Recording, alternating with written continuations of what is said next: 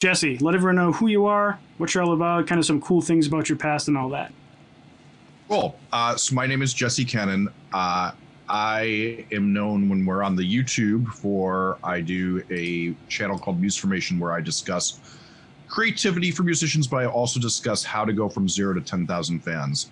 I've mostly been in music, a record producer, mixer, and mastering engineer in the punk, emo, hard rock world. I wrote one of the most popular books on how you build a fan base called Get More Fans. I also wrote a book called Processing Creativity, and I've done a ton of podcasts about music over the years, and I'm a professional podcast producer, and I think that's most of my resume. I kind of forget all the things I do sometimes, but yeah, but like what I'm very passionate about talking about, I think what I'm most known for is I talk a lot about music marketing. I've worked in music marketing at majors and indie labels throughout my life. I write lots of plans for DIY artists, and that's kind of the world I'm in the New York City indie label type thing. Yeah. So I believe that the music world gets better when we hear from musicians and there's a democratization of music. So I try to just get that stuff out. And plus, as much as I've resisted it in my life, it's just what I'm interested in. So I just keep talking about it. Yeah, that's cool. And you know, for everyone who here that hasn't seen his channel, I did put a link in the description. Hopefully it actually saved correctly. But it's Musformation, like MUS formation. Yep. And if you like my channel, you love his channel. He doesn't have any like fluff or like inspiration based marketing content. He's actually has like actionable stuff. So when I say things like that, Andrew, I get accused of being malicious towards other people. No, I mean, yeah, I mean, like I think there's a place for that kind of stuff, but usually people that watch my channel appreciate the kind of like just like raw exposure of data and opinions, you know. And so I think you're kind of in that same boat. Like you're just like like I said, the way we started talking is I feel like somebody put a comment on one of my videos as if it was going to bait me to say something bad. And I'm like, I actually like Andrew's channel and I subscribe to every one of the channels. And, you know, yours is one that I'm like, oh, this is a person who's just doing their best to honestly find answers and find things out. Whereas a lot of people, I think, are thinking they're going to be big time influencers and grift people for a lot of shit that I find really reprehensible. Yeah, and that's kind of been the whole concept between me and my music marketing videos is it's me sharing what I'm doing and what's working and also what's not working, and then talking to people who are experts in things that I'm not in. And so actually, I mean, one thing that might be a cool transition is, you know, you mentioned you had a couple different areas of experience working at labels, and I think you dropped like Warner at one point in one of your videos. So until COVID, for 2.5 years before that, I was at Warner Music Group doing podcast production and marketing, where it was a very interesting thing. So Warner had two initiatives for us, which is one, they wanted to actually show the DNA of what goes into it. So I did this series called Inside the Album, where I would do the most, no label ever lets somebody, like, we've all seen those classic albums, VH1 documentaries. This was like actually like letting me go in and ask like hard hitting questions about how artists are actually shaped. And, you know, obviously they wanted this to be beneficial to the artist, but I got full editorial control and I got to talk a lot about the actual creative process and like show the realistic things like that. You know, I'm somebody who came from punk rock, major label skepticism my whole life. Like I joked when I took that job that my 19-year-old self would kick my ass for taking a job at a major label. It was so disgusted with myself. But what I learned was, yeah, there's a lot of shaping of the artist going, but also there was a lot of exaggerations of what people would always tell me was happening. And so I got to do these couple different podcasts where we really, really got into it. And I also got to sit in marketing meetings and see how we really build artists. But the most interesting thing, which shapes a lot of my YouTube channel, is I also was basically, as artists were getting signed a lot of time, I was like doing initial interviews with them. I was learning how they got there. And that always to me, and it's something I've been doing, and I didn't realize I'd been doing it for the last 10 years. It's like all the interviews I've been doing on podcasts, or I used to have Musformation comes from a blog I had where I was one of the first blogs that was about DIY musicians 10 years ago. Is I was learning how artists really actually build them up because I think there's just so many lies out there, and there's so many people, there's like these like indie survival guide type books that would just be total lies to people and just useless information. So yeah. I've kind of dedicated myself to find that out. And this last thing that I did when I was at Atlantic really was like a whole new world of learning for me, even though I've been doing this since 1999. Wow. So yeah.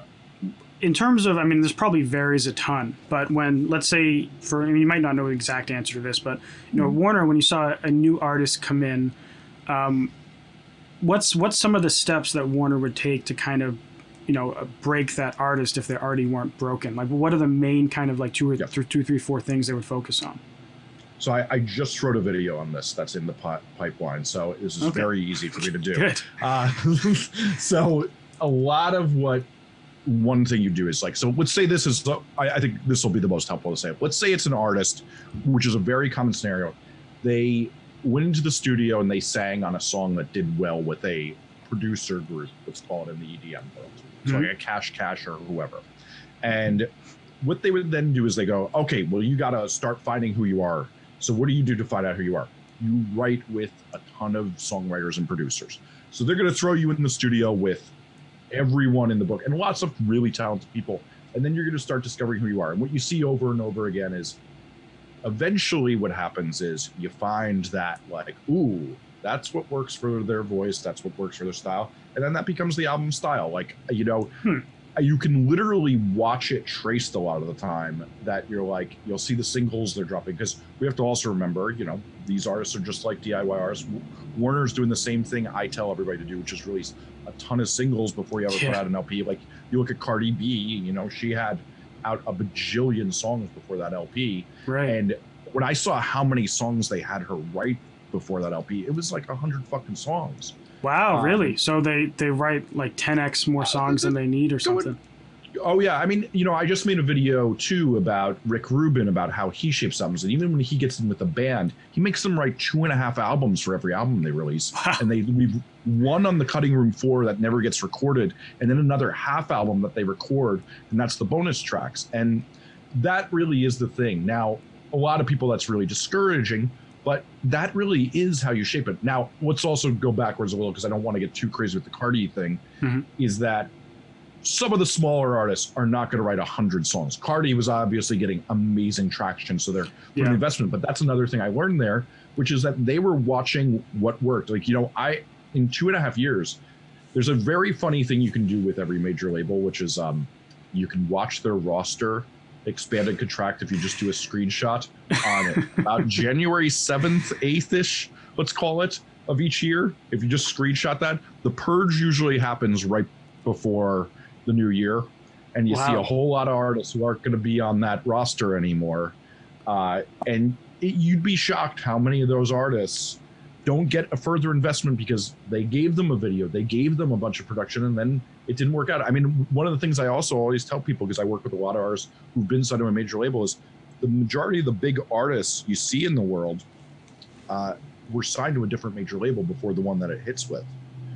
That's one of the most consistent stories I see on a regular basis. But to get back to your question, and feel free to keep me on course because it's good to hear all this kind of like side commentary on how stuff at Lab works. So I'm sure everyone here, and feel free everyone in the chat to let me know. I'm sure you're all interested in that kind of stuff because I sure as hell am. So feel free to go off on as many tangents as you want. So I think one of the most interesting things, and this informs a lot of what we'll get into about Facebook ads too, is that what you'd see is that they then find a song. So the A&R has worked with the artist to develop a good song, and they're like, okay, it is now time to invest in pushing this song to the world. So we're now going to have our playlist people, get you a music video director, and we're going to put some content out into the world, and we're going to start trying to see you. They then give you, so you then move from, this was one of the most interesting things I learned too, is so the A&R is only working on the songs with you and the initial scouting of finding you, but then you go to a product manager who is really a marketing person. And that person is then going to take you and they're going to figure out some things to do. But mostly when you're a small artist, they're going to just make a music video. Maybe they're going to think about how you go to radio. They're going to do a lot of rounds. Now, one of the things we would do with the podcast is like they'd have me make a podcast that kind of told who an artist was very fast. So they could actually circulate that to booking agents and lawyers and other team members to try to get people excited about that artist as they tell that story. Yeah. And we can get into how important the story is at a different thing, but they'd tell the story. And then if that got traction, then maybe they'd start investing in other things. But until a song got traction, you're probably just getting that video and a little bit of playlist pushing and things like that. But you're getting the bare minimum marketing until they see that this is somebody worth throwing way more money on, because you have what I like to call a susceptible song where lots of people hear it and they're susceptible to liking it. Okay.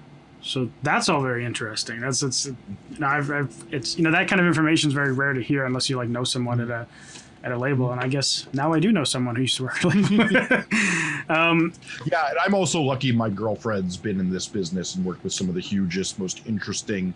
She works with much more left field artists. Like she was at Warp forever, so she's working with Aphex Twin, Flying Lotus, all these really interesting artists. And you see a very similar thing there too, is the pop thing is not much different from the weirdest artists and how they get big.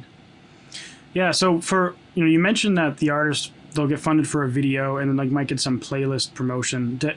Do big labels, do they use places like Playlist Push and Submit Hub, or do they go even further and use like the sketchy ass ones that like no. So here's an interesting thing. So what my girlfriend actually does is she works at a distributor who's like, let's call it all the biggest indie labels are on this distributor. There's about 4 distributors that handle every large indie that's not a major. So she works at the one that I would say, like, if you're in indie rock, that's the biggest one. And she pitches for placements at Apple, at the streaming services. So the major labels have direct pitches and direct lines to people. And let's also say this, the A&R people usually are going out to drinks with the person who runs the big Rap Caviar and things like that. And I will tell you that firsthand, I know it, because what my girlfriend has to do for extracurricular activity is she wines and dines the Apple Music rep to get better placements. And we go out and we pay for her drinks. And that is the reality of what you do deal with in this, is that, so like what I tell everybody is like, obviously most DIY musicians are on a TuneCore, a DistroKid, a CD Baby. I hope you're not on CD Baby personally, but that's a different story. But they're not going to pitch anything for you. So then you need those other things. You need to either be doing the DIY methods using Playlist Supply and researching playlists yourself and doing pitches, or you need, and obviously using the Spotify playlist tool. But what you then do is when you have some traction, let's say you have a song with 500,000 streams, is you can try to get on an AWOL or a STEM or Believe, whoever, the bigger music distributors that handle just artists that are not on labels. And then you can have somebody on your side who's actually going to pitch you for playlist things and then get on that. And, let's say this. Yes, there's a lot of hope. I think there's more hope for DIY artists than ever, because Spotify really does do a lot of DIY artists huge favors, especially in certain genres, with getting them on big playlists. But there is an unfair advantage that I watch when we're out buying dinner for people and drinks for people. And I talked to someone who said that he had like a contact that managed like a couple specific playlists at Spotify, and because he had that relationship, he was able to like leverage getting his songs there more often. That's true. And then he mentioned at some point Spotify had some kind of purge where they like were trying to make it a little more objective, or maybe you might say make it a little more exclusive to the majors. Might be one way to look at it. But and that is actually a thing I talk about a lot that is very disturbing, is like we had this really good period a few years ago where there was a really good democratization, but now what you're seeing is the overdue influence of the major labels and the large indies is just shrinking down so much of it. It's like a very funny thing you can even see is when you click the new release tab on Spotify, it's like actually comical how you can go to the trending charts and not see any of the artists that are doing really well that have no label affiliation than that. I mean, my girlfriend will always laugh. I'll go on. I'm really into like the genre hyperpop. So like I'll click that playlist on Spotify. I'll be like, oh wow, that 15-year-old Glaive I really like. So and she's like, oh well, you must have a distributor now, because no one's getting that picture without a distributor. I don't care how well that 15-year-old's doing. Yeah. So for an indie artist, that doesn't want to even sign to an indie label, they don't want to sign to a large label either. What would be your main, like, outside of making great music, making great social media content, engaging their fan base, like all the stuff that's kind of assumed before you even get into marketing? What would you tell someone, like, their path forward if all these playlist opportunities are kind of just out of their reach? What would your advice be? I don't want to characterize it as out of reach, because that's in reach for indie artists. Like, the guy I'm interviewing tonight has huge success with that. So I don't want to say that, but maybe let's characterize it as, and I'm sorry, like, I'm very big on the nuance of this stuff. So I want to not sound like I'm saying something I'm not saying. What I would say is this is, I'm very big in, and this is why I don't like the Facebook ad thing, which I'm sure we'll get into, is I'm very big into community. Mm-hmm. So part of what I would say is, like, I got to talk to all these artists, and it's a consistent thing I've done for a decade, is I've gotten to talk to artists about how they ascended upwards, and that is through community. And now what I mean by that, since it's a very vague term, is the artists who do well have a consistent thing of that. They're one, just like we were talking about what the major label does, is they're writing with tons of other people. Now that could be genre specific. If you're in a metal band, you're not going around writing with other metal bands. Right. If you're in EDM or a pop artist, that is the name of the fucking game. I mean, I remember when the Chainsmokers 7 years ago were just a group who would find everybody on the hype machine and they'd be like, hey, do you want to do a song together? And it finally worked for them after they did 1 million fucking songs, and they became the world's most annoying band.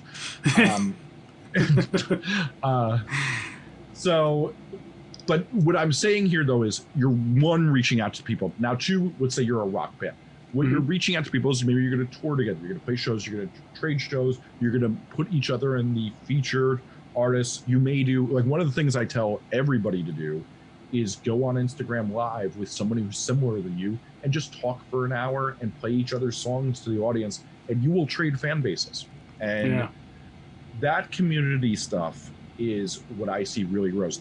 Now then it goes even further, is that those bonds you make with people in the community, and by doing things right now, other part of the community is message boards. I saw, for example, you just put up a message board. I have one on Facebook group.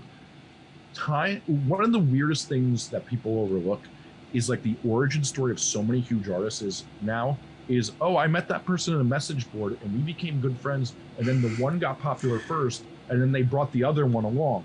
And back in the day, I'd think of this as My Chemical Romance went on tour with the Used when the Used were bigger than them. Then about 2 years later, My Chemical Romance was way bigger and they took the Used on tour. And vice versa, it keeps going back and forth, and then they're doing a reunion tour together, and it's just like, these relationships keep re-upping things, and they keep giving opportunities. So becoming friends with the people who are similar to you, that are exciting to you, and like doing that research of going through SoundCloud tags, going through Bandcamp tags, and finding who are the people you vibe with and making relationships with them, is like, literally, people underestimate it. But it is everything, and it's also, I think so. I've managed one of the things I forgot in my bios. I managed a bunch of successful punk bands. So people would be like, "Oh, well, how did you do that?" I'm like, "Yes, we made a lot of smart decisions, but the best trait of all those bands, and many of the bands I've worked with that have been successful, is they make friends really well." And it's not an unnatural thing. It's not networking. It's that they're just genuinely interested in talking to people, and they're good at hanging with people, and they've extended themselves, and they really enjoy it, and that's what keeps them on the road and keeps them doing cool things with other people. Yeah, and I talked to someone last night. I don't know if you saw that live stream, but it was with someone named Zan Griffin, and he's built himself up to, like, right now he's like 120,000 monthly listeners, and he peak was like 500,000 monthly listeners on Spotify alone, and 100% organic. basically. Like, he did a bunch of remixes. He networked the hell out. Like, he started making music when he was 9, and he's only 20 now. Oh, wow. And he just said, like, you know, he had all this free time, so he would just email everyone, like hundreds of people a day, and build relationships and actually, like, you know, do favors for people all the time. And to the point where when he needed to secure some kind of, you know, unique remix or get permissions for something or work with someone, it was just, you know, it fell in place because everyone appreciated the community, that he, like, input into the community. And so it's nice to bring that up because it resonates a lot with the message that he was saying as well. Yeah, and and to that point, like, remix is a perfect thing for people. And, like, you know, it's like the funniest thing that I keep finding is, like, people will be like, well, I'm not a EDM artist, I can't do a remix. I'm like, yeah. Well, let's actually think about this. Both Adele and Gautier credit their early success to the fact that those vocals for all the songs that we think of as their sound were actually in a million remixes, and that's how those songs got broke. Both those artists had those songs out for 9 months, and then they were being put on the dance floor, and then people would listen to the original and get converted, and that helped bring everything up. Remixing, and what I also call, like, recontextualization, one of the funniest things I saw too at Atlantic would be that an artist would release a song, and then they'd want to keep the momentum going, and they'd be like, okay, let's do a stripped down version. Okay, let's do a version with strings. Yeah. And then that song would boost up the original version or become the popular version. Yeah. Of the song. Yeah, it's true, because, like, in addition to an EDM artist, like, doing remixes of other people's stuff, you know, you do see artists who wouldn't do, like, their own remixes, like, either hiring or finding other people to do remixes for them, and then they credit them on that release as they're the remixer. And, you know, either some artists will do a contest, like I know Illenium does, like, remix contests, and a lot of big EDM artists will let other people remix their songs. But yeah, you always see these other versions, and they're probably just hired out or, you know, done for free, and sometimes they do very well. And that is the thing, is, like, that is so much of the game to me, is finding people vibe with. And, you know, like, the best thing too about remixes and collaborations and features is it's long lasting cross promotion. You know, like, one of my friends, she was talking about that, like, this producer she worked with just got big, and now all of a sudden she's seeing one of her songs is doing really well, but then that's trickling down to about 10% of those people start listening to the rest of her stuff because she has a great voice. Yeah, that's cool. So let's go to the spicy part of this chat. Yeah. So, so Jesse has a video on his channel, actually a few, talking about his general dislike of using Facebook ads to promote music. And, you know, someone actually originally, like, recommended I hit you up, like, a few months ago. Like, they were, like, a fan of yours. And I, like, checked out your website and then forgot to email you. And then I was just like, your video got recommended to me one day. And I watched it, and then I scrolled down the comments, and I see someone, like, writes a comment like, Andrew Southworth is the go to Facebook ads, and I was like, yeah. And then I you know, I see you're in there, and then, you know, I send you a message in there, and here we are. And so you bring up a lot of good points in that video, and surprisingly I agreed with most of the things you said, and there were some things that even the disagreement was more subtle than, like, a hard disagreement. Yes. So I guess I'll start with how, like, a lot of the things that I recommend people do before they get into Facebook ads, and then you can kind of frame your perspective on it, and that way we can kind of see where the differences are. So, you know, this probably gets lost for, you know, all the people in the chat that watch my videos. I do a lot of stuff about Facebook ads, but I actually have videos talking about social media strategies and other, like, releasing singles versus albums. The biggest assumption before you get into any kind of paid marketing, or even marketing in general for me, is that I think your music should be at least 80% as good as anything that's on the radio, if you're going to promote it at all. And I also think it's good for people to get into doing kind of organic marketing, like social media strategies around every song, you know, hitting people up, trying to build relationships. You know, one reason for that is so you can figure out what your audience is and kind of establish your sound before you spend money. Because if you know, for one, if you only have one song out and you start spending money in ads, it might work out well if your song's great, but if you only have one song, like, the person's going to get there, they're going to see one song, there's not going to be enough material for them to stick. And so you don't have that stickiness factor. And same with Instagram. If you have, like, 3 posts and you send someone to your Instagram, like, why would they follow you? You don't put any content out. So those are all the kind of things that you know, I don't mention them in every video, but I think it's good for artists to have before they get into not just Facebook ads, but like Submit Hub or like even just emailing people, because your stickiness factor is going to be bad. And so I guess for you, Jesse, I don't know if what is your perspective on the Facebook ads for everyone watching, and how does it contrast anything part of that? Well, everything you said, I was pretty much in agreement with. I guess what I'll double down on is that I tend to really find that specifically that the artists who have not really made like what I call is enough material to build a relationship with. So what I mean by that is I talk a lot about building up the momentum to your great songs. So like, you know, obviously we want to be writing our best songs over and over and over again, but you know, we also know the reality that, you know, maybe the third some songs, a little bit of a dud. Some songs flop. It happens all the time. And you know, it's also so subjective. Like, you know, it's funny. Like, I listened to a bunch of your music and leading up to this, and there's certain songs I'm like, damn, this slaps. And then there's certain songs I'm like, yeah, that's not as good as the other one that I thought slaps. Yeah, and I bet those are probably the ones that you like more than others, or probably the ones that naturally like ended up doing way better in my ads and then the algorithmic playlist. Like, yeah.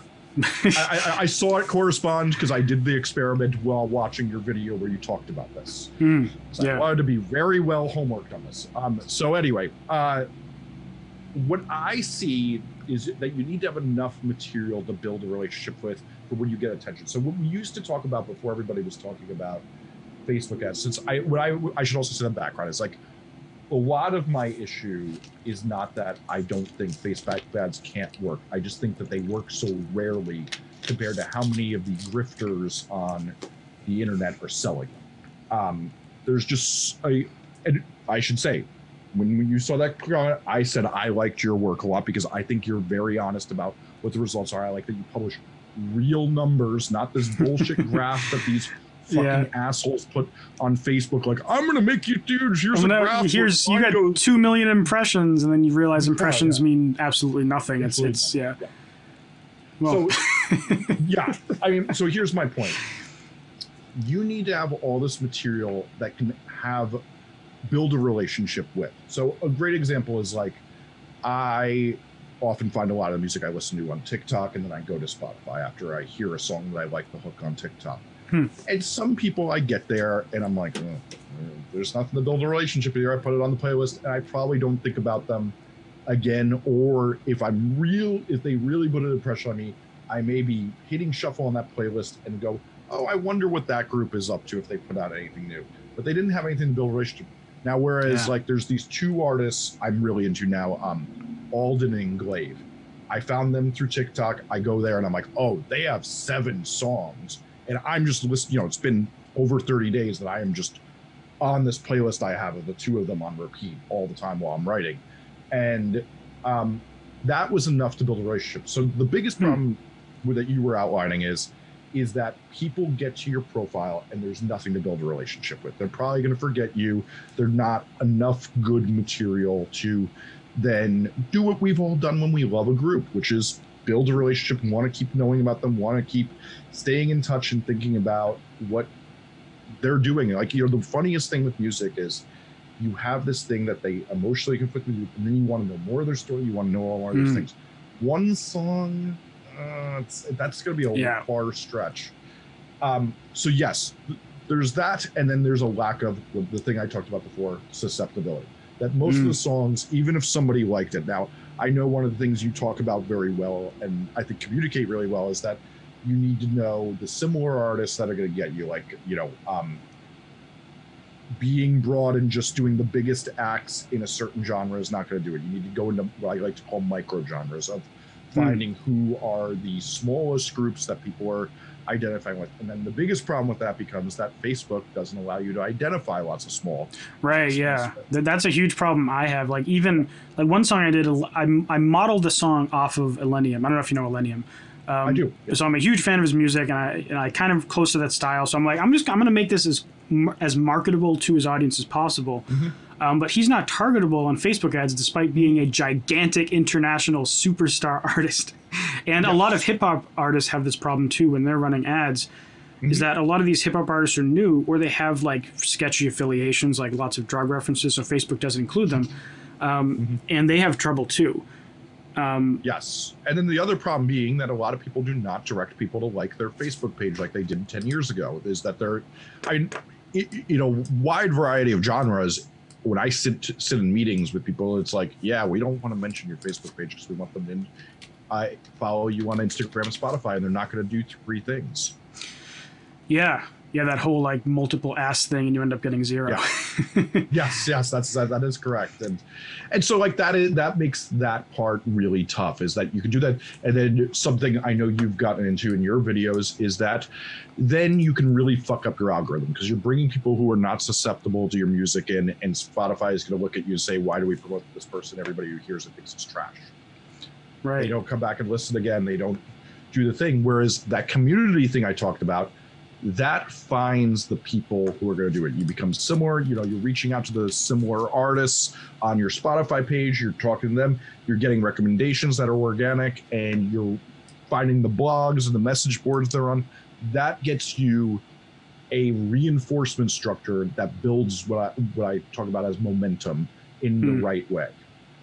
So it sounds like a lot of your problem with Facebook ads isn't necessarily that. It sounds like it's more like on user error than anything. Like people are using their ads, they're using ads when they shouldn't be, or if they're using them, they're using them incorrectly, or they don't realize they're using them incorrectly and they keep spending money that they might not be doing them enough good, right? Yeah, like one of the things I talk about is like a 4x occurrence or a 4x phenomenon. So like, let's say you have a song that does 4 times better. Now, granted, 4 times better when you've only had 1,000 streams, it's 4,000 doesn't really tell you something. But what I say is then pour more fire on it. So the big thing is, so like, let's say we check the boxes. You have enough good material to build a relationship with. You also have some, like what we like to call social proof. Now, I don't always love this term because apparently it's from that book, The Game, about how guys pick up girls, and that's not so fun. But social proof does have a interesting thing to it, which is that, so for example, I did another podcast after that Facebook video I made with my friend Matt Bacon. Matt does tons of marketing for metal, is a really, really smart guy on marketing. And so Matt talks about how like the label thing works really well because the label is a social proof. People are like, oh, I know that label, I like other things. So the ads are going to actually do way better compared to a DIY artist because you have the signatures. So what I say a lot of the time is, so let's say you've gotten a good social proof in that you got a review from the magazine everybody knows, or an artist has said something nice about you, or you're touring with this artist. If you have good cosigns, the ads can be very effective because that is what advertising works.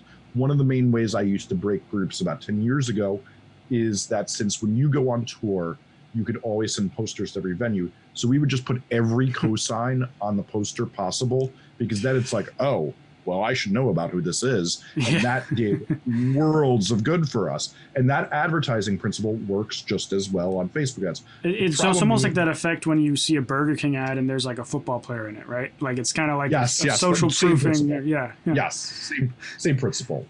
But so the point being, most people do not have these things going. So they're just going to give Mark Zuckerberg, who's a horrible force in this world, more money and burn their own money when they could be, in my eyes, spending that money better by.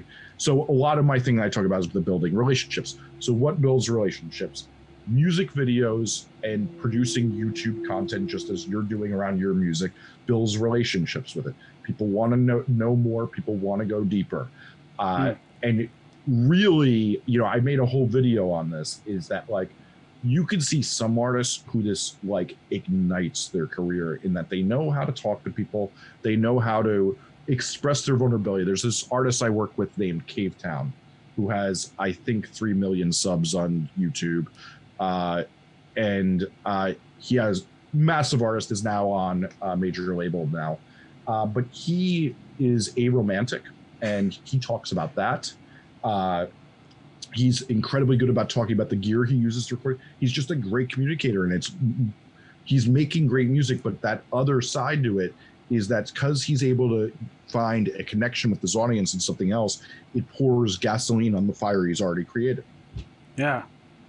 So on just to kind of I guess be going the devil's advocate to what you're saying. Yes, please do. How would you explain, like, for me, like using Facebook ads, the fantastic results that I get and share, and then also like a lot of people who do the same thing I'm doing for my videos or for my course, for my consulting, and then not just on my side, but people that like Indepreneur. I'm sure you know Indepreneur. I do. There's a lot of people in their group too that get really good results. Now they tend to focus more on merch, and so it's a kind of different avenue. Yes. But I hear, like, it's not just myself, a lot of people just doing what I do. And it doesn't work for everyone. Like, there's definitely people who struggle. But for a lot of people, it just works great. So how would you explain that? So what I would say is the great is a measured success metric. So what we're saying is, like, when I'm normally discussing this, is I'm discussing how you ascend to be a person who has a sustainable, you can go to every town and play to 500 people dash you have 1 million monthly listeners that is sustainable. Okay. So because here would be my thing. What I liked so much about you, and I should also pay you the great compliment, is when I first watched your videos, I was like, oh no, not fucking good. And then I saw a very honest voice who's showing actual numbers. So here's the thing. We all aspire, at least most of us, to have a high metric. The problem is that what I'm railing against is that these Spotify, Facebook ad con artists all tell you is you're going to have 1 million plays, you're going to have 1 million monthly listeners, it's sustainable, it's going to go forever. Yes, you're making good traction. One of your last videos, you talked about the thing of like, hey, this is setting up the next single for success. I am all about that. I am not about the expectation that you're going to become a superstar and you're going to be on the radio everybody's selling that this is going to be the thing that breaks you. It's not the thing that breaks anybody. It's no one's origin story.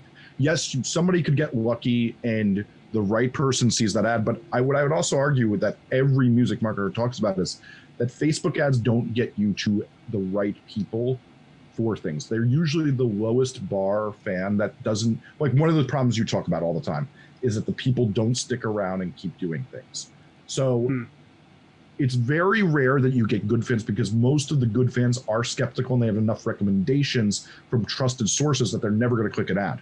They're only going to be like, okay, I trust this person to tell me what's good. I listen to Zane Lowe or I watch this playlist. They trust different things. So, and then as well in the community, most of those message boards are filled with people who are actually doing things that can get you there. They're the intern at the record label you want to be on. They're the promoter in that city that may book you. They're the right people. So when you focus on the community, now the other reason I don't like the Facebook ads is everything we do, we put some level of trust that this might be hoping. And then we're saying, okay, the problem is solved. Like, there's actually this funny thing. There's the former record producer, Daniel Levitin. He produced the famous song, Don't Fear the Reaper. He then became a neuroscientist because he's a smart enough guy to get out of record production. Wrote this book called The Organized Mind, where he talks about is that our brains, when we think a problem solved, we're like, good, but then we experience massive disappointment when we trust things that don't solve a problem. So one of the things I see over and over again is that people get their hopes up too high about the results of the Facebook ad, and then they're crushed and debilitated and don't want to promote. Then they go through one of those 3-month lags where they don't do anything and they don't do the thing which I talk about all the time, which is consistent, sustained promotion.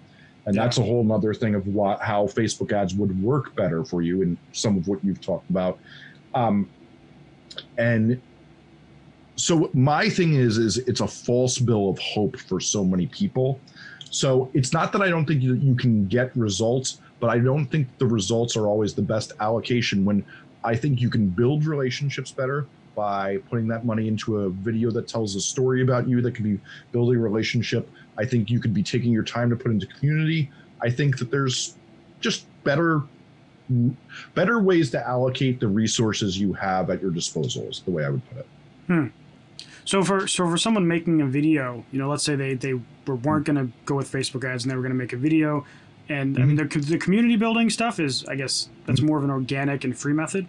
But how would they get that video out there in the first place? Well, once if they go and let's say they pay, even a cheap rate to get like $500 to get a video, which would be pretty cheap. I mean, I guess they could do it themselves too. Yes, that's yeah. But there's great videos being made for under 500. But so let's call it. I see indie bands get great videos for 1 to 3K very regularly. Like that's not a exception to the rule. That is part of the rule. I'd say it's not the greatest part of the rule, but it's a part of the rule. Yeah. So like once they have that, what's the next step, and how can they actually utilize it? So part of the community thing is then you're being known on message boards. You're making the right people. They're helping pick you up.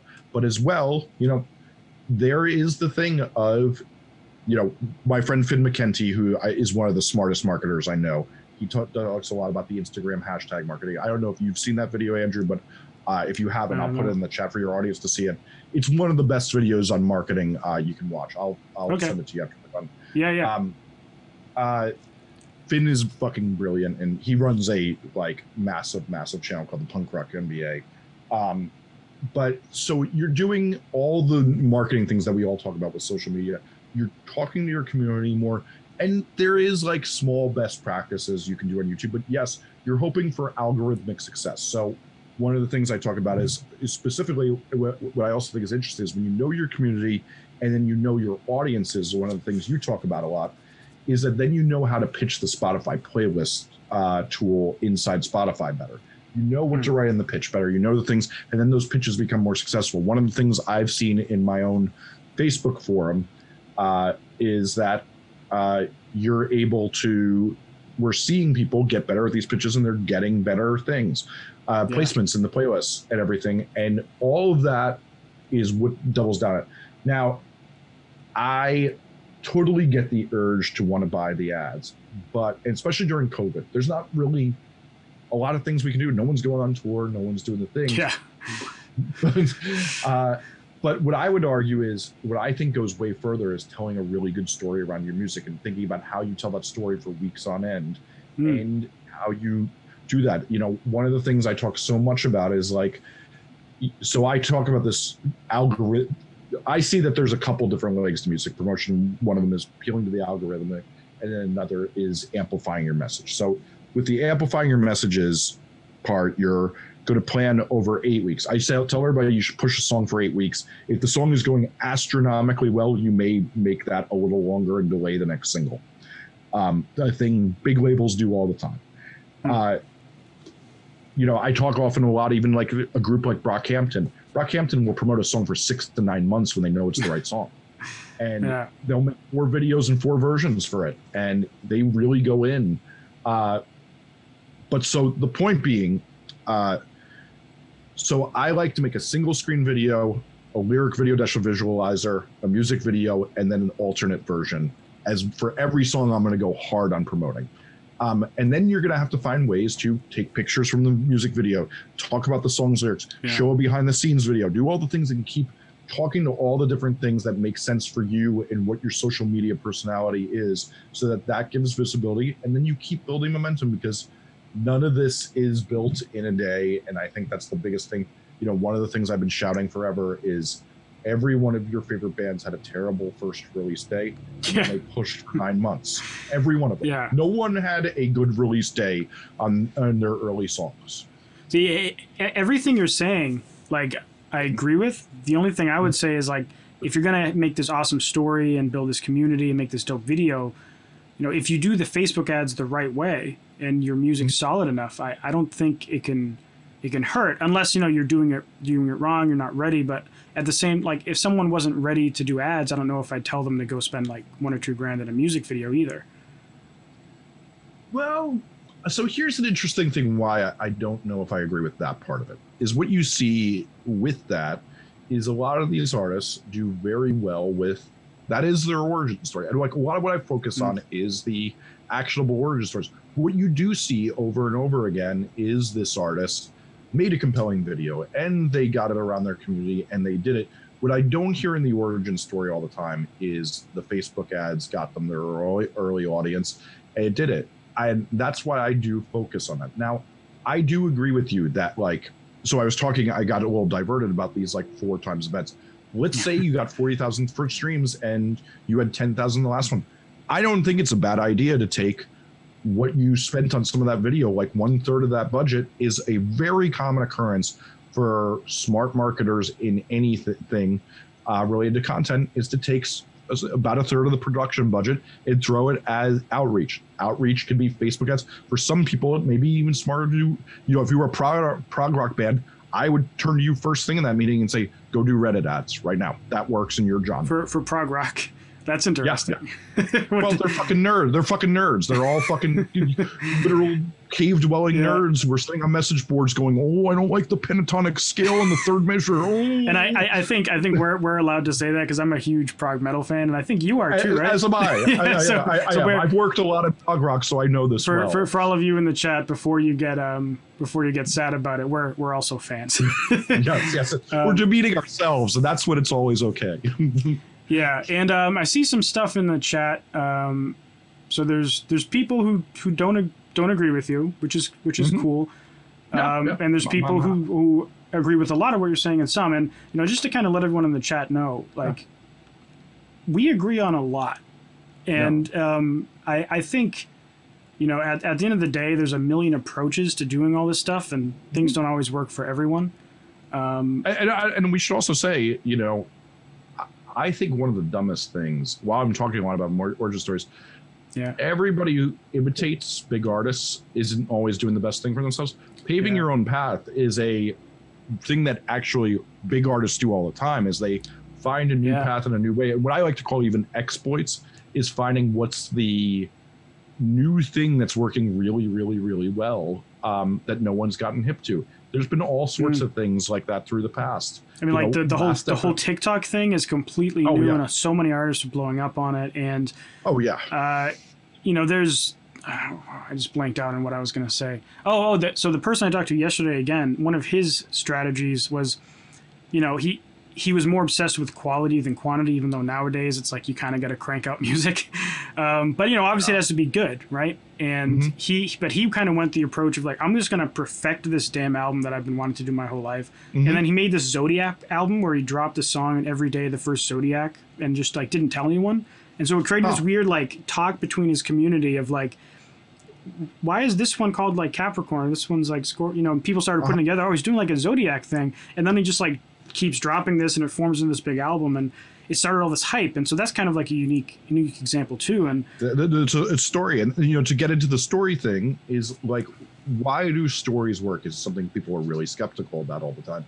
But then you think about what a story is. You're driving with your friends to the diner and they're like, oh, this person did this, and then by the third you may have listened to that artist once. My favorite group is the 1975. I had a friend tell me about the 1975 4 times. I'm like, shut the fuck up about that lame group. And then finally I hit play again because I want to bond with my friend, and I listen, and then it hits. And then they are a band that I've spent, probably $400 to $500 supporting now, and tell everybody about, gotten them tons more fans. That's like me and Tool. I never liked Tool, and then one day it just clicked, and now they've been one of my favorite bands for a decade. So that is how the story started. Is that when you do things that I call are eventful, that you're able to say, hey, did you look at this thing? Fans talk about it oh wow, did you see this latest video? Did you do the thing? When you do eventful things, it converts people over time, and that's why that stuff is important. As much as we can sometimes look at that stuff and go, what the fuck, I'm not doing that. It's that's where it's made. And honestly, story is from every person I've talked to, incredibly important. The most important thing you can do. I mean, on one hand, the PR outreach, that's the only way they'll cover anything, is if you have a solid story that they can talk about. Yep. And on the flip side, if you are doing ads, which obviously I like ads, a story will help your ads a ton. If you have a cool message to send, and that's one thing that I've had trouble with for myself is figuring out a cool story behind a release. And I know it would probably make what I'm doing way more effective. And sometimes I've gotten a cool story, even if it's simple and just like this song's about this, you know, and it helps the ads. But like in PR or just like having fans get to like you, like everyone that I've talked to says story. It's like number one. And on YouTube, like on YouTube, everyone I've talked to for like growing your channel and stuff, they always say the most important thing you can do is have every episode have some kind of story, even if it's like an education video. You want there to be a narrative that pulls the person from start to the end, because like humans are just susceptible to stories. You know, we all love a good story. That book, Sapiens by Yuval Harari, basically gets into that thing that if you even go back to caveman days, that everything we've been doing is story. Like that, you know, his great one is that money is just a story we've told ourselves. We say this thing is valuable. We all go, sure, this paper is worth $100. And yeah, that makes sense. And now sure, it's just a number on a screen. Yeah, but because we all believe the story that this is real, we accept that it's a thing. And yeah, I think that there's that interesting thing is that what you talked about with publicists is also a thing too, is that like, you know, we all know that, you know, you bring bad music to the publicist, it's not going anywhere anyway. But also, like, in addition, yes, a song can be so good and no one cares about the story. They're just like, wow, that's amazing. Very rare. Yeah. What is a reality is that a damn good story tied to a pretty good song starts a lot of careers. It doesn't sustain the career, but it starts a lot. And so like I tell people all the time, I'm like, you know, like I don't know my story. I'm like, well, you need to dedicate more time, because like honestly, the meetings I'm in, like, man, we spend a lot of time on that. And I do a lot of calls on, you know, my consulting is like, okay, let's figure out your story. And like, you know, there are some actionable questions, there's some actionable things we can do. But you know, the other problem becomes is like, maybe you haven't lived enough to have the story sometimes too, or maybe you're uncomfortable with the story because it's something that you haven't dealt with. There's all sorts of things to it. But then you can create a story. Like you're talking about that Zodiac guy. That's a fucking brilliant story. Yeah. Figure out the thing is, that's a great story. That's very eventful. It's very smart. Yeah. And I mean, I'm going to be, it worked. I'm going to look it up after we're done. Yeah. Yeah. It's a cool idea. And a lot of, you know, prog metal bands do concept albums, and that kind of, you know, they're all story based. But, you know, a lot of the times a story will just be something simple about the person that makes them relatable. I've noticed, like, if you look at a lot of big artists, just like, hey, I'm so and so, I make this style of music, I like this and I like this, and the I like this and this, you know, when they say that, you know, for example, if I said, you know, I make future based music and I'm a mechanical engineer and I like playing video games or something, you know, like whatever it was, if I was like, if someone got in front of it and they just liked the song subtly, if they were also an engineer that liked video games, they're gonna feel more connected to me in a way. Be like, oh, sweet, me too. And it's pretty, like, some of these things you'd be like, you know, that's stupid. Like, what percent of people are gonna be into that? But even if it's 0.1% of the country, what is that, like 300,000 people? Yeah. So, yeah. 0.1% would be 3 million, I think. Yeah. Math. Is it 3.9? Well, either way, it's astounding how bad I am at it for something I have to do all day. But either way, it's a lot of people, whatever way you slice it, and it's enough to build a career on. Because you know, you are right. 390, yes. Okay, cool. Yeah. But yeah, it's enough. It's enough to do. Yeah, and like, and it's also the thing. So I like one of the people that works at Indepreneur, like, she has her own music and she's been doing well for a long time on it. Her story is that, you know, she's a female fronted rock project, and she was in the Army. So a lot of people who support, veterans or people who are in the military, support her because of that. You know, it's like, it's a hook. It's the thing that gets them in. And again, how many people are in that? Well, a freaking lot. You know, a lot of people. And it's also, it's a seed. And what I think a lot of people underestimate too with those stories is that that's just the launching pad for you. Oftentimes is that, like, if you get 3,000 of those people who are evangelizing you, telling more people, that builds the army. And you know, as somebody who's built a following on YouTube, like, you know, it's like that you struggle for everything, but then eventually people do the work. Like, you know, I'm at the point, you know, I'm about 10 months into my YouTube thing, and I'm about 8 years into my book. And it was like so funny, like with my book, I struggled to get everybody to read it. And now it's like, I don't have to do anything to get people to read that book because it's so popular. You know, it's taught in 12 universities. So people just get it when they're in school and then tell other people to get it. I needed, you know, the work is mostly done at this point.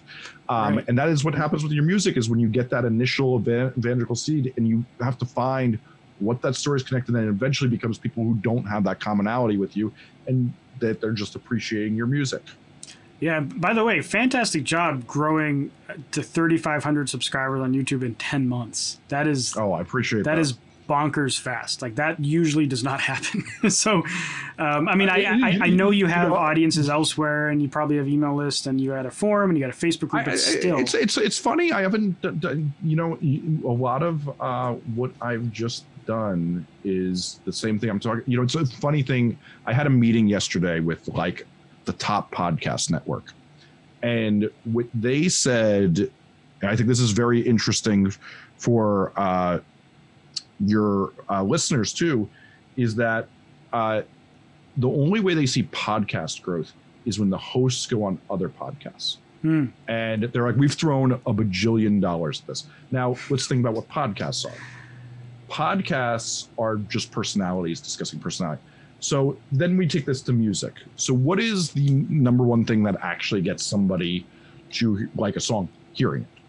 That works above all else. So the first thing we engineer is how do you get more people to hear that song? So what I find really interesting with all of this is that like most of those ways that we used to be able to do are now totally fucked. It used to be college radio was the great exploit. Like when we were talking about exploits before, and so the audience follows along, a thing that people could easily do and find that could give you amazing results for very little effort or money. Yeah. But that's, and what I would argue though, which is really interesting right now, is if you make the right music that's people still listen to on college radio, which is really just emo and indie rock, that still does work incredibly well because no one's promoting the college radio right now. And so it's incredibly cheap. So, but let's say you're doing something like your songs are much more, I guess you like to call your micro genre future based. Is that correct? Yeah. I usually say I'm a electronic pop artist, so I can be vague. Yeah. I do a lot of future bass. Yeah. Okay. Those both sound right to me of what I know the genre. Yeah. So the problem is like, where do you hear that? Well, because it's a really saturated market, a lot of it is in placements of things and things like that. So like, how do you get placements? Well, you need a team, you need a manager. So that's kind of out the door. But so then what are the creative exploits to get people to hear the things these days? And I think sadly that the one that does exist is the DIY playlist promotion thing, which is that you like, I'm really into that thing. Have you seen Playlist Supply? Yeah, they're kind of just like a search engine for playlists, right? That's correct. So then you find that and you try to pitch the people through that by doing some reverse engineering, some guesswork, trying to find the community. I unfortunately think like, you know, for a lot of saturated genres, like, you know, the funny thing to make people understand why I think that this is like one of the only ways that I think really works is that like you now have the estimate is that you have 3 times more people making EDM than ever made rock music in the world right now. Wouldn't surprise me. Yeah. And so like just by nature of that, but what's interesting though is a mid-level EDM artist is bigger than like the biggest rock artist in monthly listens on Spotify. Right. Yeah. So usually I say playlist promo, and obviously there's a lot of levels of playlist promotion. I usually say it's like the lowest common denominator, like avoid it like the plague, because I see like such bad save rates, such bad repeat listen rates, like almost no follower growth. But getting playlists for free and like I feel like that's, you know, that's free. You know, it's like if you can't promote your music in any kind of paid fashion, you're going to pay for it in your time because you have to find the playlist and reach out. And then the downside is if you hit up a playlist that's not a good fit, you don't actually look at it, you get into that problem of you're getting associated with a bunch of artists that are not correct. So your recommendations get all skewed. And like for the longest time, you know, I spent 2019 trying every playlist promotion method I could possibly find, from just emailing people or hitting them up on social media to hiring sketchy ass playlist promotion companies to using Submit Hub and Playlist Push. Yeah. We should be clear that all playlist promotion companies are sketchy. Yeah, I mean, the good thing, in my opinion, at least for Submit Hub and Playlist Push, is at the end of the day they're a truly a pitch, and the reason why I don't call them a playlist company. I call them a portal. Right. I think right, and there are a lot of sketchy people on there. Yes, but I'm also a curator on both Submit Hub and Playlist Push. Oh, interesting. So what do you do on there? So people, they pay per credits to submit their songs. Yes, so on Submit Hub, they pay and they get to pick the platform, right? So they can check out my playlist and decide if they want to pitch to me. I can either accept it and add it, or I can reject it and tell them why I'm rejecting it. And so what it is that you have playlists, not a blog. I have playlists, Spotify playlists. Gotcha. And I originally grew them to I get sick of trying to send my music to playlisters, right? So I was like, I'm just going to make my own playlist. And I control the traffic. I control the songs. I know my music's going to be in there when it comes out. And then they got big, and so I kind of let people get on them. But yeah, and this is what every label is doing, and what every label tells a band to do now. Like my girlfriend does this all day for artists. Like the big indie artists, she's texted me yesterday, like, oh, I'm doing this playlist for Guar, and da da da. And but that is the reality. Is that's what you got to do now. Yeah, and it it doesn't get you playlists never get you that high save rate, and you don't get a lot of followers and repeat listens. But at least with the Submit Hub and the Playlist Push, or you owning your own playlist, you can control the whole messed up algorithm problem. Because I've had plenty of times, in 2019 when I was doing all that playlist stuff, I never once get any algorithmic promotion on Spotify. I never once get a fans also like section. It wasn't until I went... Really? Wow. Yeah, and it wasn't until February or May, a couple songs into doing Facebook ads, was when I started getting, every single song would get put on a big release radar boost, and then eventually get on Discover Weekly. And then also I started getting fans also like that were pretty good, and it's at the point now where some people I've collaborated with are showing up there, and I have no way of proving what caused each thing, but the correlation is so great to me that I wouldn't dispute it. And I've seen it firsthand, on campaigns I've worked, and this is another thing, whether it's Facebook ads or approaching too many bad playlists, is that the fans also just gets destroyed, and it becomes so bad and so inaccurate that it does you absolutely no favors. Whereas and this is yet again to go back to my community thing, I had a night, let's say on average, I add to this, I have a playlist where it's just songs I like, not a full album or an artist. And let's say I add about 10 a month.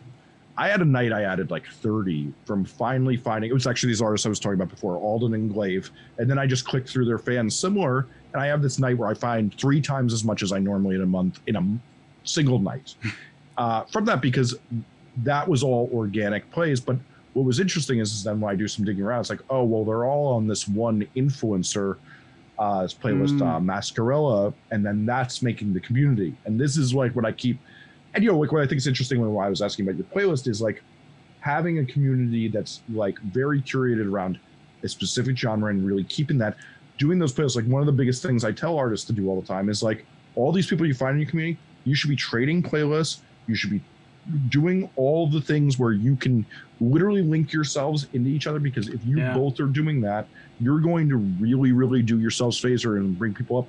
And for example, I managed this band called Man Overboard about 10 years ago.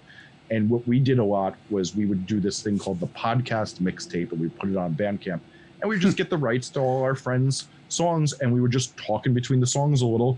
It was a radio show, we'd make it in about 2 hours. But that linked all those bands together, and all those bands would tell us, oh yeah, every show we go to, there's 10 kids who are we heard you through that thing, and it brought all of us up bigger, because that interlocking is the big thing, and that's what the power of playlists are right now, is that interlocking and that fans also listen to. Yeah, I think artists trading playlists is great, and I haven't had many opportunities to do it because not a lot of artists I know in the same niche have their own playlists like I do. But I have had one, there's one person who submitted to me on Submit Hub, and I liked his song a lot and put it in multiple playlists, and then so I hit him up on Instagram, and like, hey, I see you have some playlists too, and I was like, hey, I'll add like a couple of your songs to some of mine if you'd be willing to add mine to yours, and it's been on there months later, and it's been helpful. So no, for me, like, I recommend people put like small amounts of money into like Submit Hub or something and be really selectful of what they pitch to. But I think your strategy of like or I guess organic reach out, if the person has the time, it's free. And if anyone replies and says like, we'll do it for a donation of $20, like tell them to go screw themselves, basically. Yes. That's exactly, but you made a good point there that people should hear, which is that Submit Hub should not be that you wake up one day and you get your Trump bucks in the mail and you go, I have $1,200 to spend on this.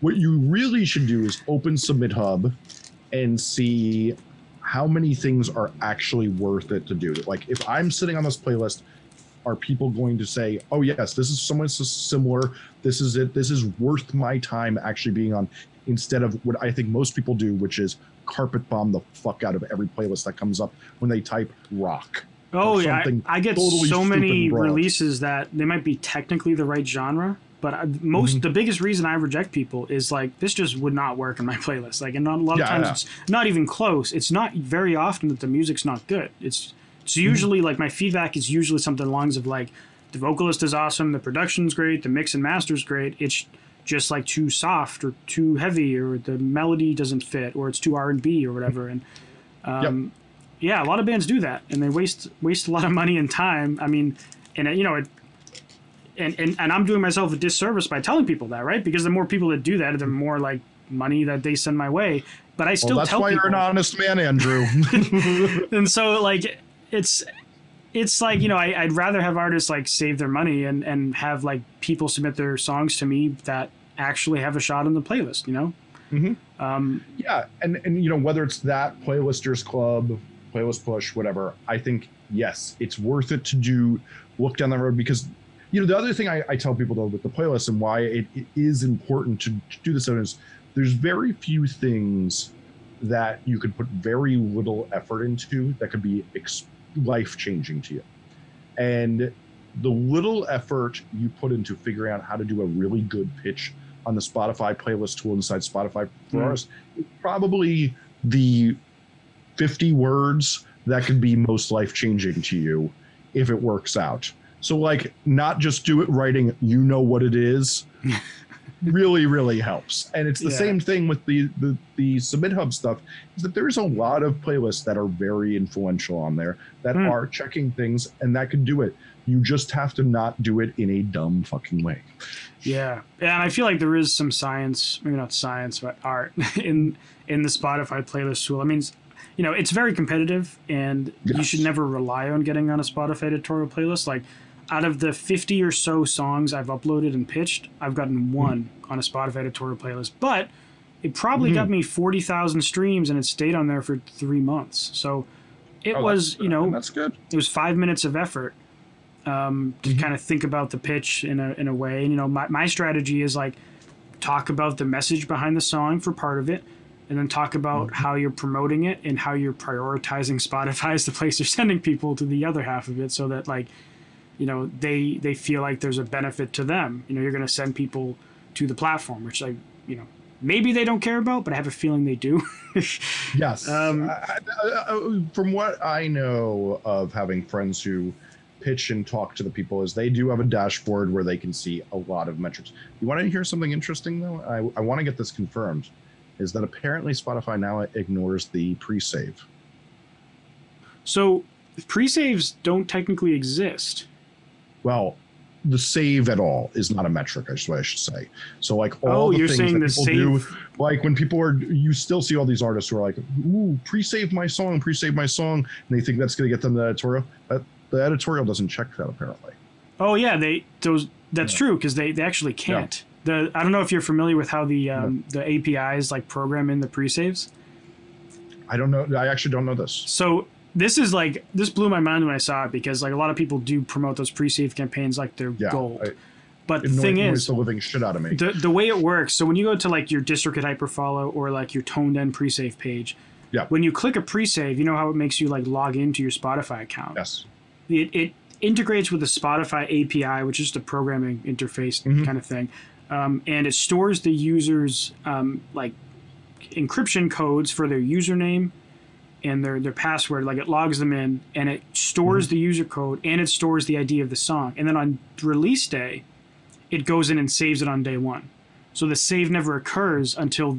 And actually, you on some of these platforms, you can actually pick the time. So you can say, I want all my saves to happen at 7 a.m., or I want to have some of them spread out, or I want them to happen at 10 p.m. So the fact, and I've heard people say that, like, oh, you got to get all these pre-saves so the editorial sees it. They can't see it because they haven't happened. So this is confirming what I was told, which is that like all these people think that this is going to be the thing that makes or breaks them. And like, I have a very big thing that I don't think you should promote songs very much before people can hear them.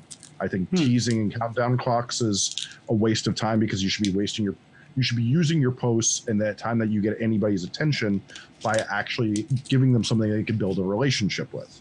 And so to me, this pre-save thing is like, oh, bullet in the head. Because they think it's doing, yet again, another thing, like where you think you're solving a problem when you're not solving a problem at all. Yeah. So on the note about promoting before release, like I don't do the pre-save thing. Like I've tried it, but then once I learned that, I was like, well, screw that, you know? Then what I do is like 2 weeks before the release, I'll put like a picture of the artwork. And then like a week before release, I'll put like a 20-second, 30-second sample of the song. And I might tease other things before that, like show and again, like this year has been a bad example because I've just been so busy with all the other stuff going on. But that's what I've strived to do, and like put like little piece of content, like showing the production or whatever, take some pictures and tell a story about something before the song comes out. So do you think that's not really a good strategy either? Or I'm going to be honest with you, I do not. Okay. Because what I find is that it's so rare we can get people's attention these days. It's so hard to get people's attention. So what you have is you have all these, I talk about that there's 4 levels of fans that are interested in you at any time. There's the potential fan who's never heard of you. There's the, I've heard them, I guess I could hear from some of them again. There's somebody who likes what you do, and then there's a super fan. So really, we're trying, the super fans, they're just going to like what you do. So the other 3 is what we are concerned with. And all 3 of those other 3, when you're posting teases, it's a lost chance to build a deeper relationship with you. So every time, let's say you actually got their attention, it was really ineffective. Whereas so you make a lot of electronic music. You have this cool gear in the back of you, and most people who like synth music that are musicians are modular synth nerds, or at least they aspire to be and want to learn more about it. If you do this and it's like, well, and I'm not saying you do this, but like what I do see a lot of people do is like, here's behind the scenes and me tweaking the synth. But like, whereas if you have heard that song and you think it's good and you see that, you're like, oh, I want to watch more of that. Whereas when you haven't heard that song, you're like, okay, yeah, another guy on my fucking social media who has a synth. Ooh, wow, never seen that before. So like what I would say is like the song and the content are a circle that keeps the relationship building happening. And so like when it's post-release. So I really focus on those 2 months after. Now, do I think it's not bad to prep a fan with one post and say, hey, new music coming on Friday? Absolutely. Do the one queue up, but the countdown clocks. Oh yeah, I really don't like when people do like daily posts and it's like day 7 and they tell I mean, like there's some that are done well where they tell a really cool story like day by day and it's related to the song and there's cool visuals, but like it's those are more rare than the people who are just like 5 days left, 4 days left, and it's just It could all be contextualized better by doing it in a way that builds relationships with the song afterwards. And when it's out and it's able to be made relationships with, what people don't get is they're imitating Jay-Z, who's doing this. Jay-Z has the thing of everybody knows who he is. So he has to take all the attention to try to make people know, hey, on the first day this comes out, I'm trying to make a big splash because the most sales I'm ever going to have is the first week. There's no fucking chance in the world your first day sales are going to do anything for you. And it's what I always tell everybody. It's like, you need to be thinking about what's going to be happening in 9 to 18 months, not what's happening in 9 days. Yeah. And on that note, have you noticed that the more traction you can get in the first like week of your song on at least on Spotify, that it seems to set the song up better long term. Like you won't necessarily get the most streams and saves on the first week, but the more you get in that first week, the more likely you are to hit algorithmic playlist or whatever down the line. I'm sure you've seen this with browse features on your YouTube videos too.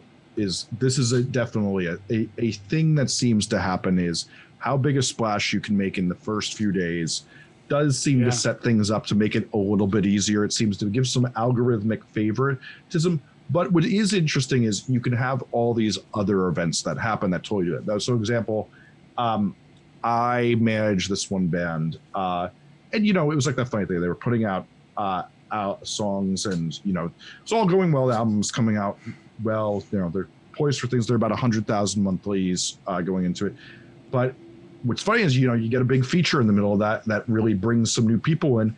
It will do the tidal wave. Like you can have events that change that trajectory, but yes, you are correct that the most common story, if you don't have a trajectory changer, is going to be that however much of a splash you make the first week you do it. It's even like one of the things, one of the things I've been telling a lot of people. If any of you are listening right now, it's like people are like, all right, I'm gearing up to release in 2 weeks. I'm like, there's going to be an election where there's going to be mass riots in the streets, most likely, for a few weeks. And I don't know if you remember during Black Lives Matter when they asked everybody to stop posting so that the police brutality would shine through, and everybody got shamed for posting.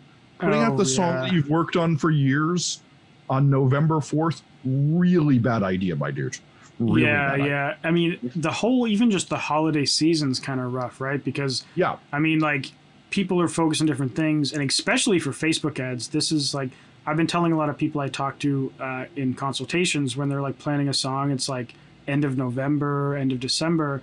I'm like, ad costs go up a lot around holiday season, and here's an interesting thing too with the end of the year. And like, so there used to be a thing, I've been unfortunately in this business, or fortunately, for better or worse, since the days of like when retail was everything, and we would never put something out from November 15th to January 23rd. And that was not just our label, that was every label, because the distributors would tell you they're just going to focus on all the big releases of the year. They're just going to bring it in. And what's changed now in the internet era is that people put out all these year-end lists, and everybody gets engulfed in hearing what they didn't hear all year that's going to happen in music fans.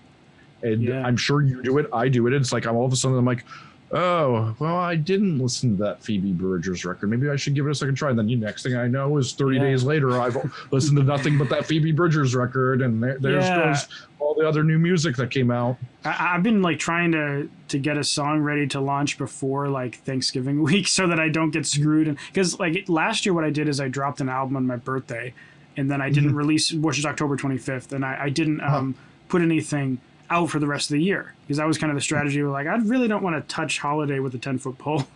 Because it's just kind of like, one, it's harder on you because you're like going family stuff. I mean, now it's this year's kind of weird anyway, so maybe it'll change because like everyone's inside and stuff so much more that maybe this will actually be better than a normal year. But the election's also nuts, so who knows? Yeah, and I've made a real interesting argument. A lot of people have been scared to put music out. I'm like, I think people are bonding with music in a way they haven't in a really, really long time, in that they like, you needed, like, we were all having some of the weirdest emotions. And, like, one of the funny things is, like, as you get a little older, is like, you can feel a little emotionally dead inside.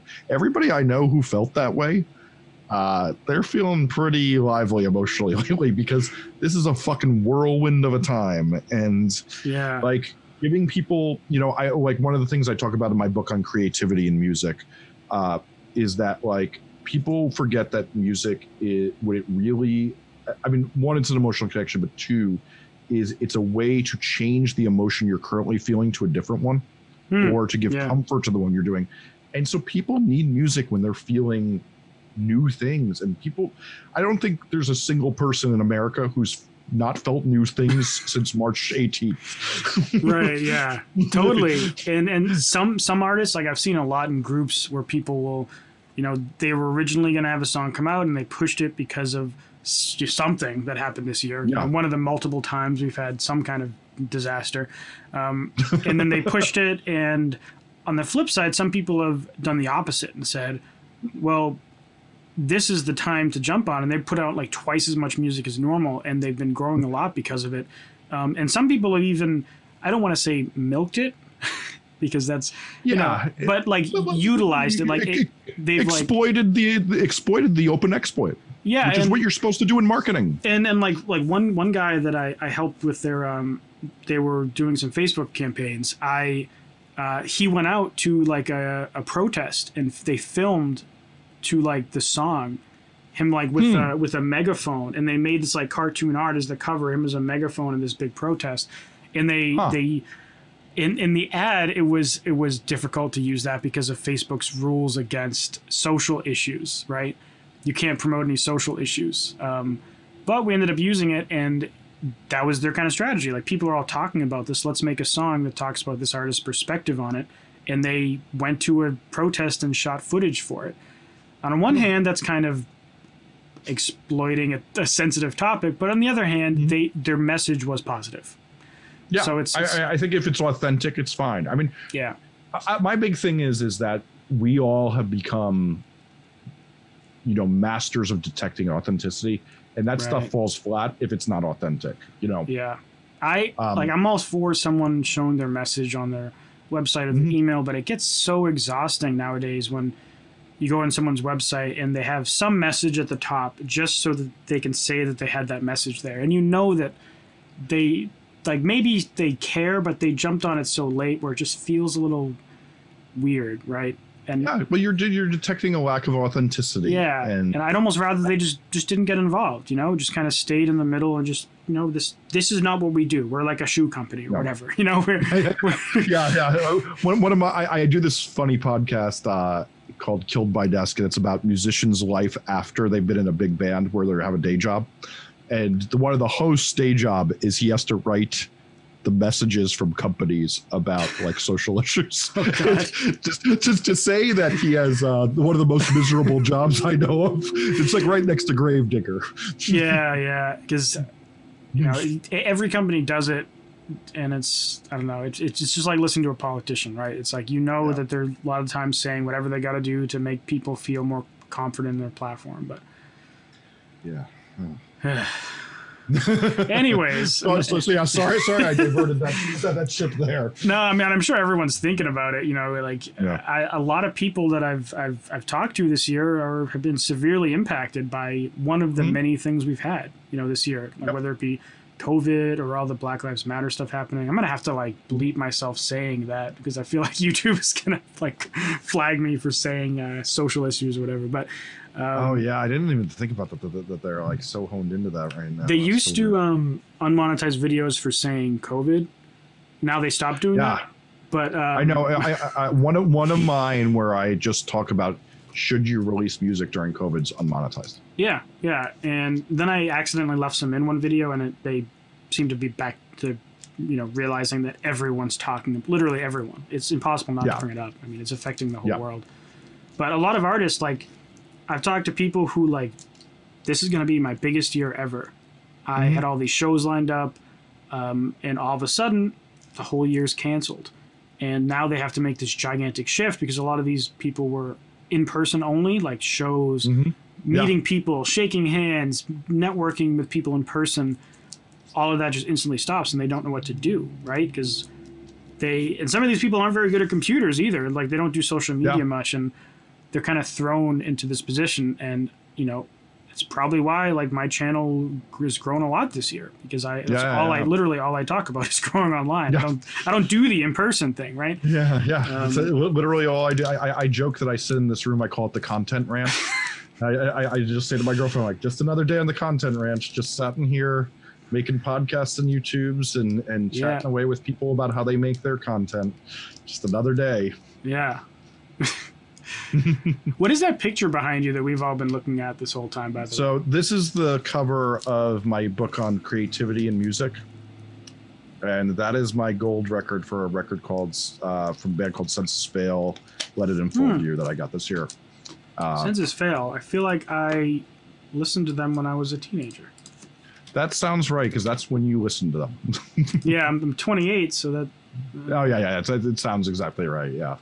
It would be 2003 it would have come out, so... Oh, damn. I remember this album, Still Searching. And Let It Unfold. So this is, Let It Unfold You is the one I worked on. Oh, sick. That's awesome. Yeah.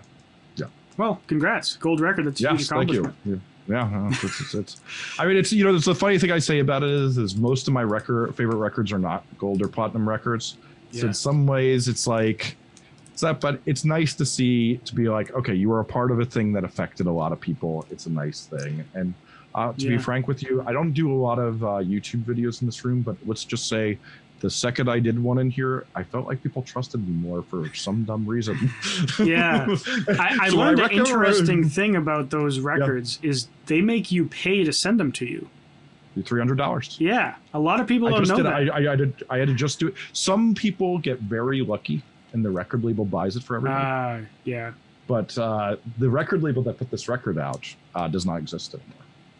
Oh, wow, that's a sad story. Well, it's that funny thing though, is like, you see, because streaming has monetized back catalog. So, a lot of what I did at Atlantic Warner was, they had gotten the clue that now that back catalog is so monetized, make content around classic records and reignite those sales. So you're able to now do big things with that. And so you see so many of these records now going gold and platinum that never did because but some of the imprints they're on sure don't exist anymore because the average indie label has the average indie label that ever gets one gold record only has a 6-year lifespan. Huh. Wow. Yeah, pretty wild. Yeah, there's a lot about in the label world a lot of people don't realize, and I probably only know a very tiny bit, because I learned a lot just hearing you talk about behind the scenes. But I learned that label thing. I mean that gold record thing because I recorded at a studio where the guy who owned it, he was one of the engineers on American Idiot by Green Day. Oh, nice. And so we saw it. Record. Yeah, and we saw it in the studio, and we're like, I was asking him like what'd you do in this? Like, how do you, how does this work? Like, he's just like, well, actually, they make everyone pay for it that if you get nominated. And I was like, what?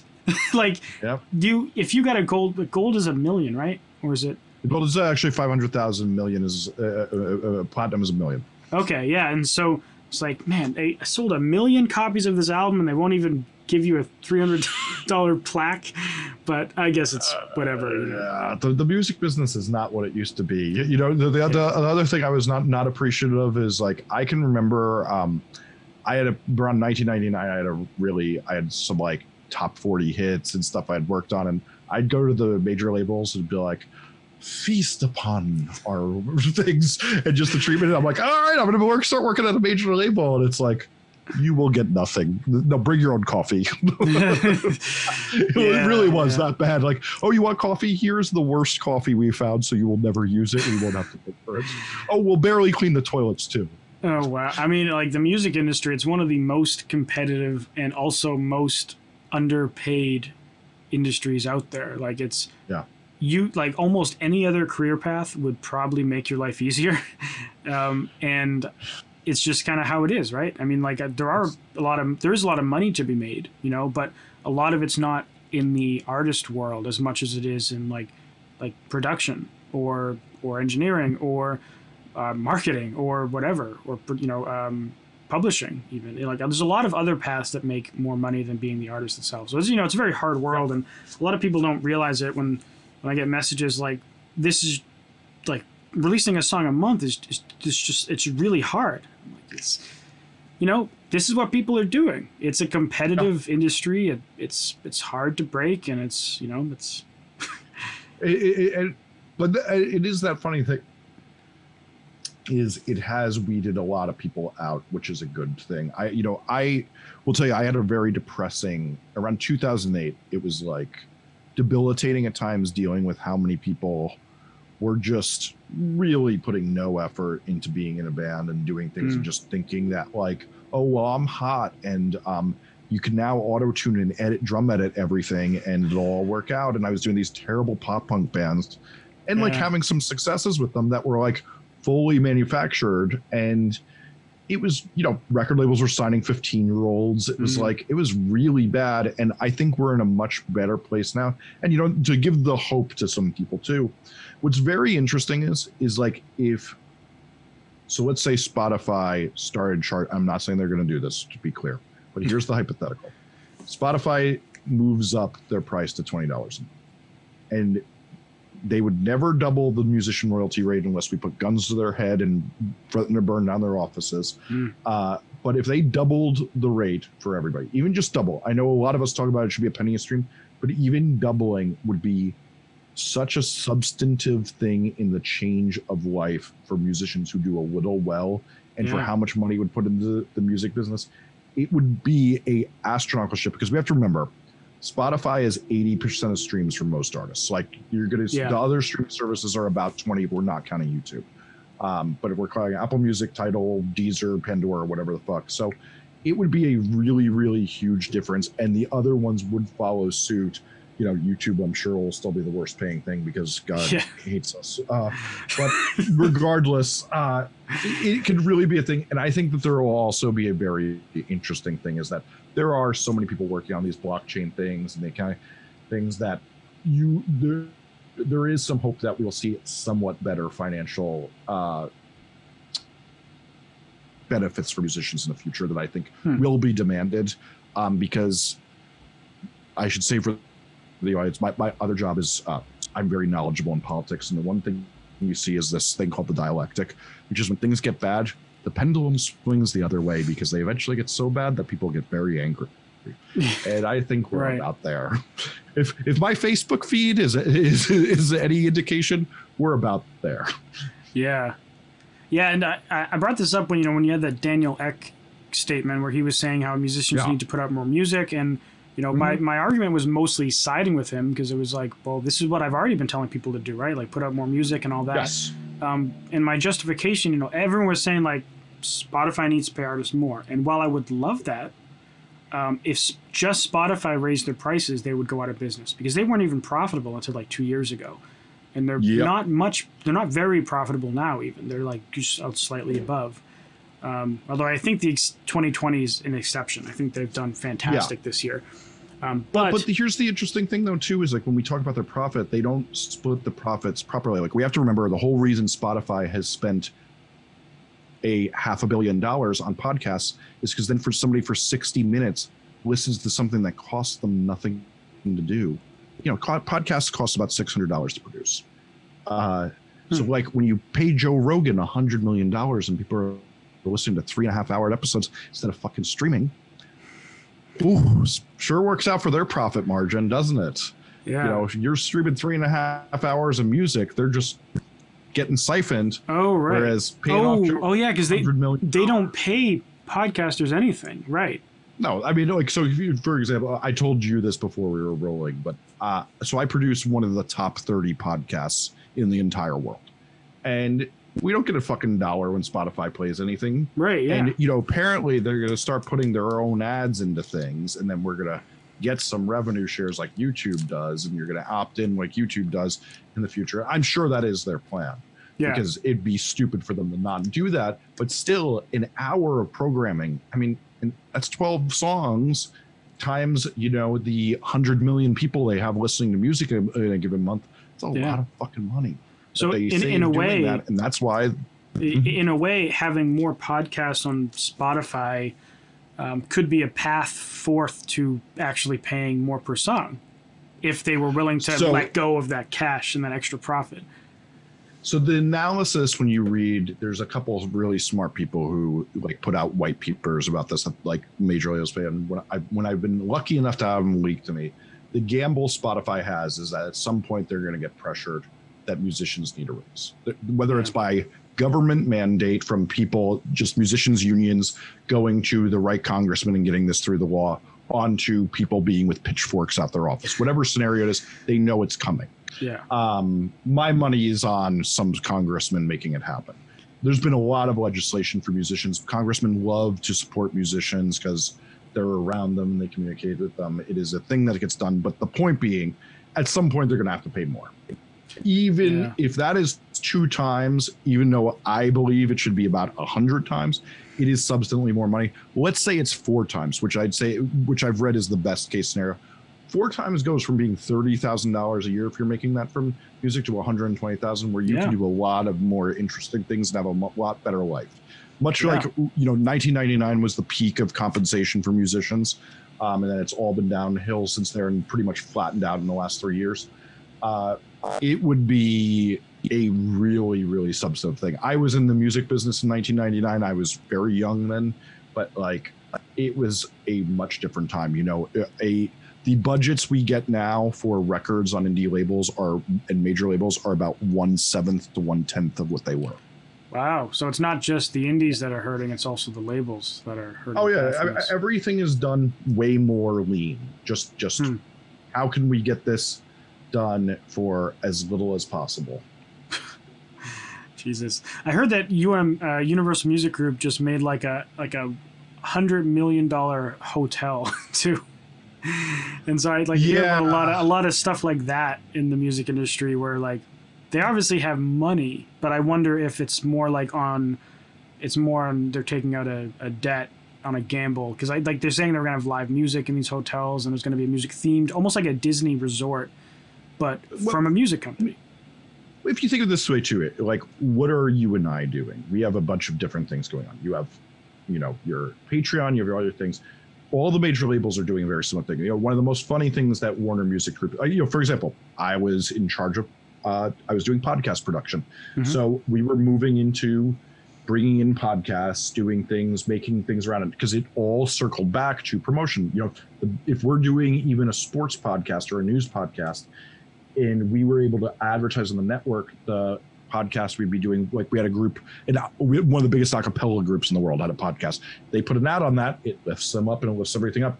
They did a really interesting move while I was there, where they bought this website called Uprocks. So if people don't know, Uprocks is a entertainment website, but now all of a sudden they have one of the most popular websites where they could say, oh, you don't want to write that article on Ernest? No, I think you're writing that article on our artist. And now they have a bunch of tweets from a very big account and a bunch of coverage. And oh, look at that, they're on the cover. Whereas all the non-Warner music artists are on a little bit of a smaller thing, because it doesn't matter about their bottom line.